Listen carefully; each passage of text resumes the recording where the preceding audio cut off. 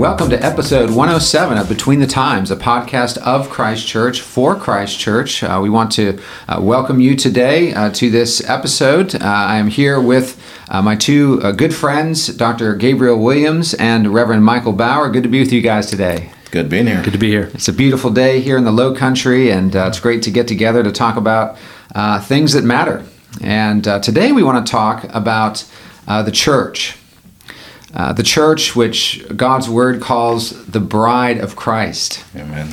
The pillar and buttress of truth. The body of Christ. The household of God. The family of God. The flock of God. The city of God. Zion. And on we could go with all the various ways that, the endearing ways that the Holy Scripture speaks about the church. The church, that entity for which Christ shed his own blood. Indeed, we're called as husbands to love our wives as Christ loved the church and gave himself up for her. Christ cherishes his church. He loves his church. And interestingly, even with all of this kind of language and all of this teaching that we find in the New Testament and the Old Testament, we do have people in our own day. A very common thing that people will say is, well, I'm spiritual, but I'm not religious. Yes. Or they'll say something like, I'm a Christian, but I'm not really for organized religion. I love Jesus, but I don't like the church. What are we to make of this kind of response? And I think this is especially a poignant question in our own day. Since the pandemic caused many churches to have to Zoom their worship services. In fact, I was just reading earlier today that there are still PCA churches that have not met together since the beginning of the pandemic. Wow. And that's not even because it's being mandated by the government. They have made this decision. And so what are we to make of all this? A lot of Christians, a lot of well-meaning Christians still have not gone back to church, and some are contemplating whether or not they even need to. And so that's going to be the discussion for our day about why is it that we need the church as Christian believers. I'd say the first thing to, consider is the fact that in some sense, this is an expected response. And much of this is due to many of the cultural factors that influence Americans in general and also Christians in particular. And so if you think about the common kind of ethos of our society, in one sense, we have a society that wants to publicize all of their life and whole being upon Facebook and social media. And we have kind of a selfie generation type. But at the same exact time, we also have a large number of people who want to remain anonymous. And part of that is, in a sense, tied to a anti-authoritarian mentality that's in the culture in general. Yeah. But it also is appearing, it's appearing within the church. And so on one end, it's expected that having a faithful commitment to the church, it's something that is going against the grain of society at the moment. And it also means that there are lots of things that you won't participate in if you are a faithful church member. So we've talked about this before in the podcast, but for instance, if you are a person who believes that the Lord's Day is the Sabbath, for example, there's a large number of activities and societal functions that you will never be part of, just because it's almost everything in our society is built to conflict with that in some ways. Yeah. The same is true, more broadly speaking, about church membership and church responsibilities. Yeah. That if you think about the common household with family and kids, you have, two or more kids going to each have their two or different extracurricular activities, each have sports, each have their work to do, then there's your own personal time. And what usually happens is that you prioritize all of these other things, and the church is seen as the appendix on the side that you add after you have enough time to do everything else. And so that's the general flow of society. And to be honest, what the COVID pandemic has allowed us to see has been the lack of faithful commitment that is there. Because on one end, we know that there was a valid amount of time that many churches chose not to open the doors for health reasons. That day is well past. And like a lot of people, it felt comfortable getting up to go to church in your pajamas and rolling out of bed and turning on your computer. That's a lot easier than having to get the kids together, you can get the meals prepared, you get your clothes on, rush out the door, and so that's going backwards in a sense of you had to get retrained in a sense to go back to your old habits and routines. And COVID, in a sense, has introduced that reality, is that some feel that they actually are better off, or maybe say another way, some feel that it's not worth the time and effort to do all of that to be members in good standing in a church. It's better just to kind of float around and just pop in every so often, just so that no one thinks you have just fallen off the earth or something. Convenience is king. Yes, exactly. It's a matter of convenience. But one of the things I always I tell our girls, and I tell a lot of people, is that when we think about the Christian faith is never pictured as being merely individual. At no point.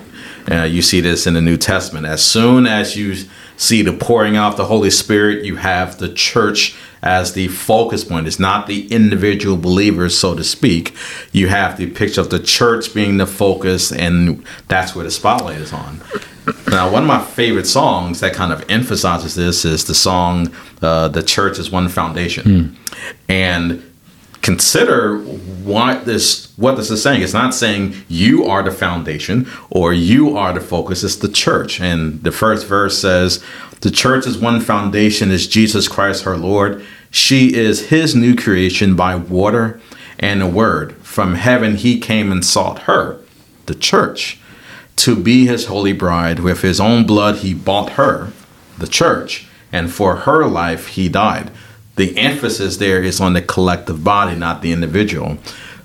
Today, we have, in a sense, become so individualized that we fail to see ourselves as one among many, one within a body joined together.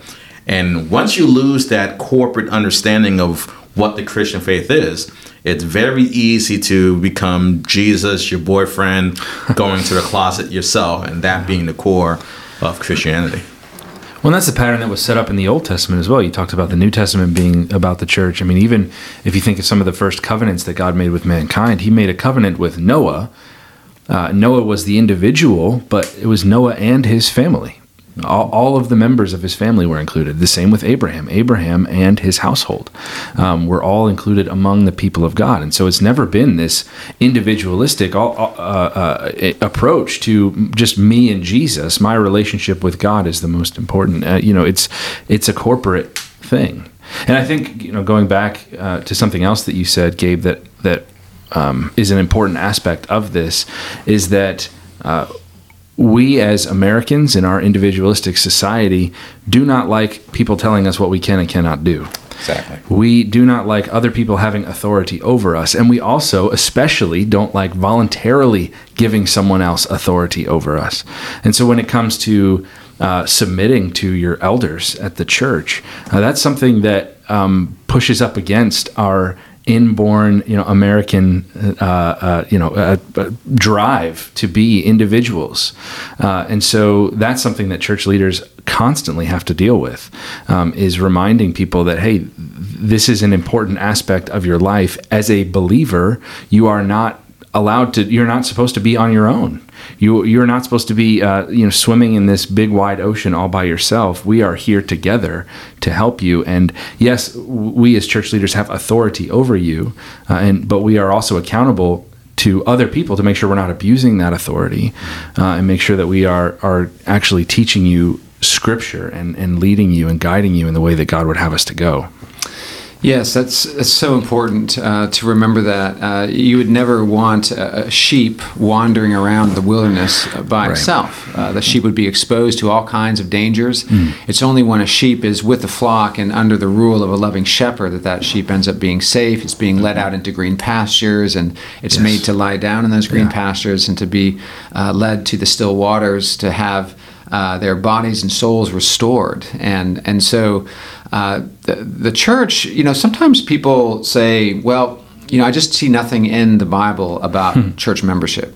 And so, here you guys are saying the importance of the church. I agree with you. I believe what the Scripture says about the church and all these wonderful metaphors about the church, but I see nothing in there about church membership. And over the years in ministry, I've heard that several times, and I can see why people would say that. And part of the reason why they say that, I think, is a fundamental misunderstanding with biblical hermeneutics.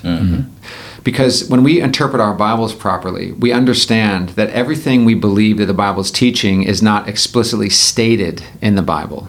For instance, we hold to the doctrine of the Trinity. The word Trinity is found nowhere in Scripture.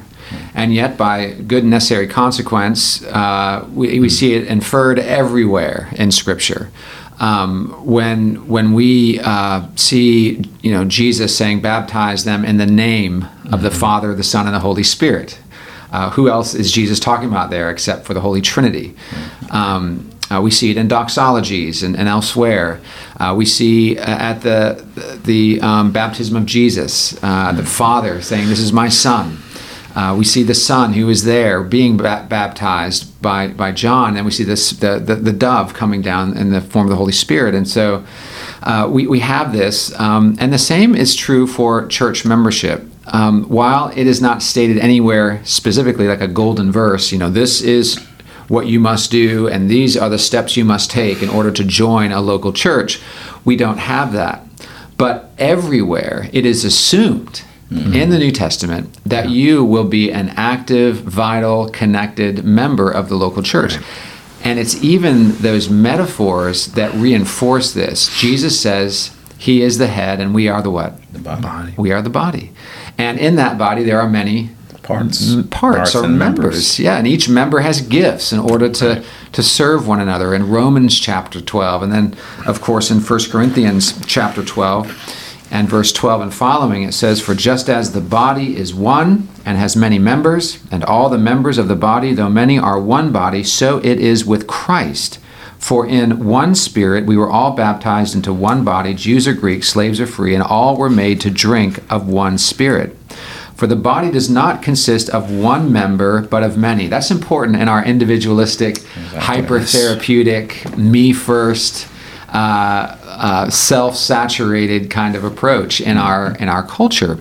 It says, "The body does not consist of one member, but of many. If the foot should say, 'Because I am not a hand, I do not belong to the body,' that would not make it any less a part of the body. And if the ear should say, 'Because I'm not an eye, I do not belong to the body,' that would not make it any less a part of the body. If the whole body were an eye, where would the sense of hearing be? If the whole body were an ear, where would be the sense of smell? But as it is, God arranged the members in the body, each one of them as he chose. If all were a single member, where would the body be? As it is, there are many parts, yet one body." And so the church, as we see in Romans 12 too, each of these members have different gifts. They're to serve one another with those gifts. And all over the New Testament, we have this idea reinforced, not least in the fact that there are to be qualified leaders who are called, gifted, trained, and ordained in order to give oversight to the flock. Now, how can these men give oversight to a flock that they don't know who they are? Exactly. Or who's formally a part of that flock? And I think those are important distinctions. I think there's also, what I find interesting about this is just kind of following what the New Testament says.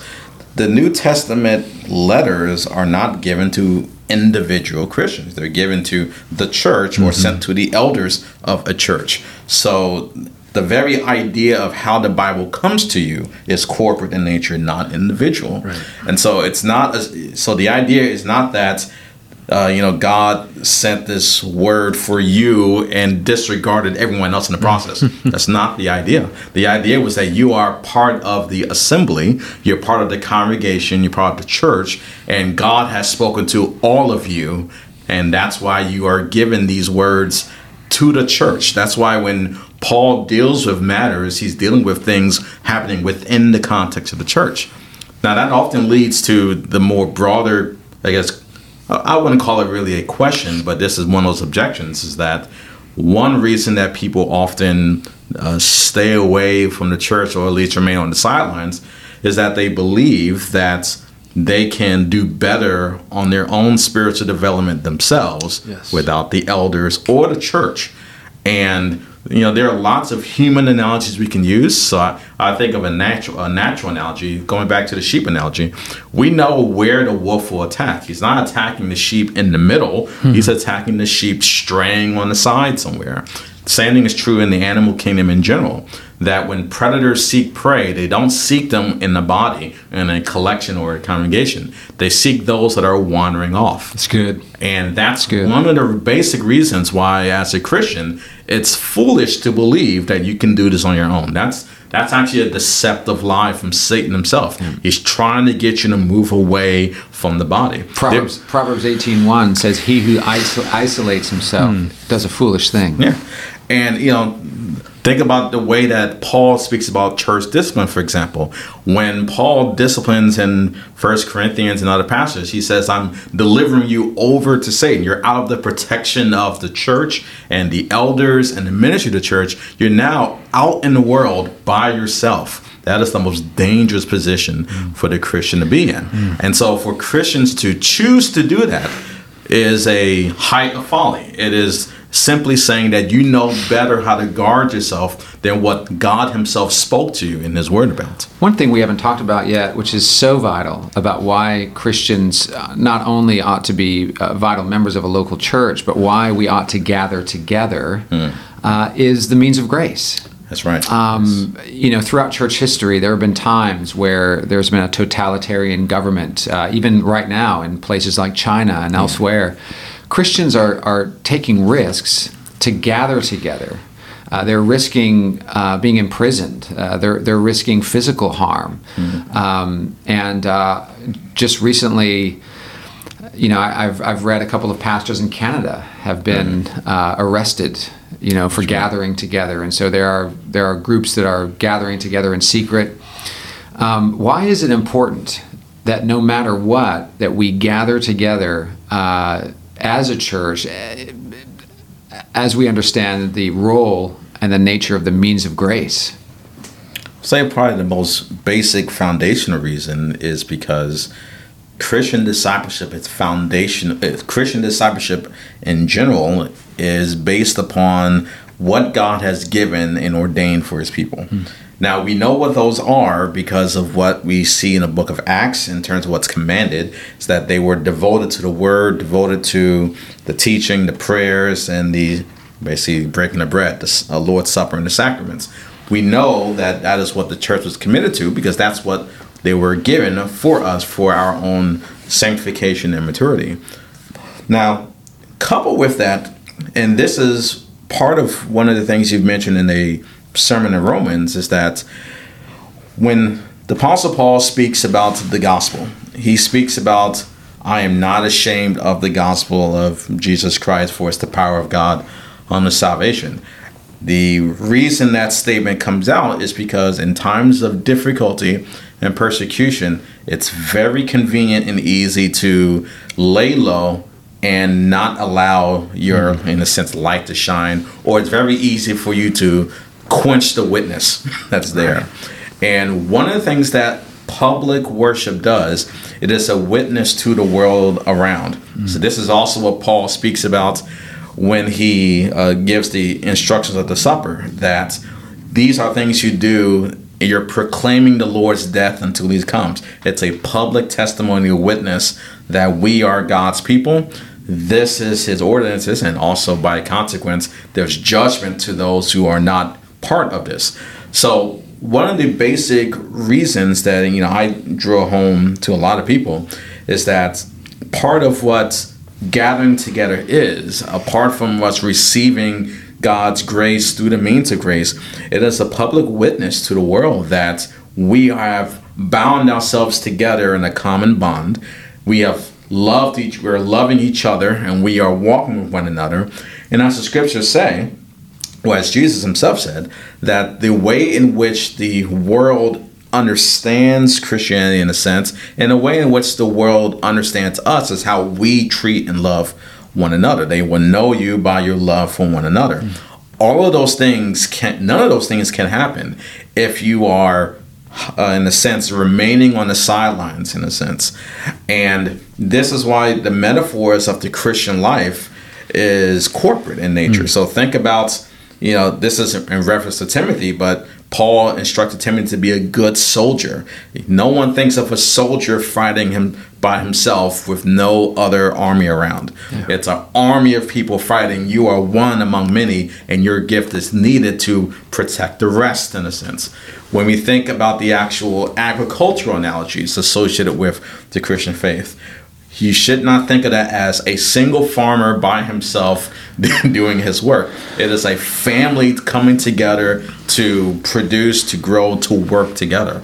All of those analogies are corporate because the reality is that we are bound together by God's Spirit. That is who we are fundamentally. The battle analogy comes into the picture, doesn't it? You mentioned earlier the idea that when you fight with your army. Mm-hmm. You don't go in the outskirts. You don't go off by yourself. Mm-hmm. And it's precisely understanding the Christian life as a war that reminds us of how much we need one another. Amen. How much we need the means of grace, how much we need faithful gospel preaching and preaching that clearly communicates God's word and how we're supposed to live as Christian believers and what the dangers are out there. Folks who are working 50, 60 hours a week in a vocation don't have the time to unpack those things. It's the responsibility of the ministers to preach that and to make people aware of the dangers and the wicked ideologies that exist in the culture. And if the church is not discipling God's people, then who will be doing that? Well, the culture will be discipling them, and they'll begin to imbibe all of those things. And so it really is, in many ways, to say, I'm a Christian, but I don't need the church, I don't want the church. It really is, it demonstrates a lack of knowledge about what the Bible actually teaches, about how important it is that we are not that soldier running through the forest, getting shot at by all of the enemies and not having any help whatsoever. The last thing I think it's important to mention, because I think a lot of people that have said this kind of thing and have rejected the church have been hurt.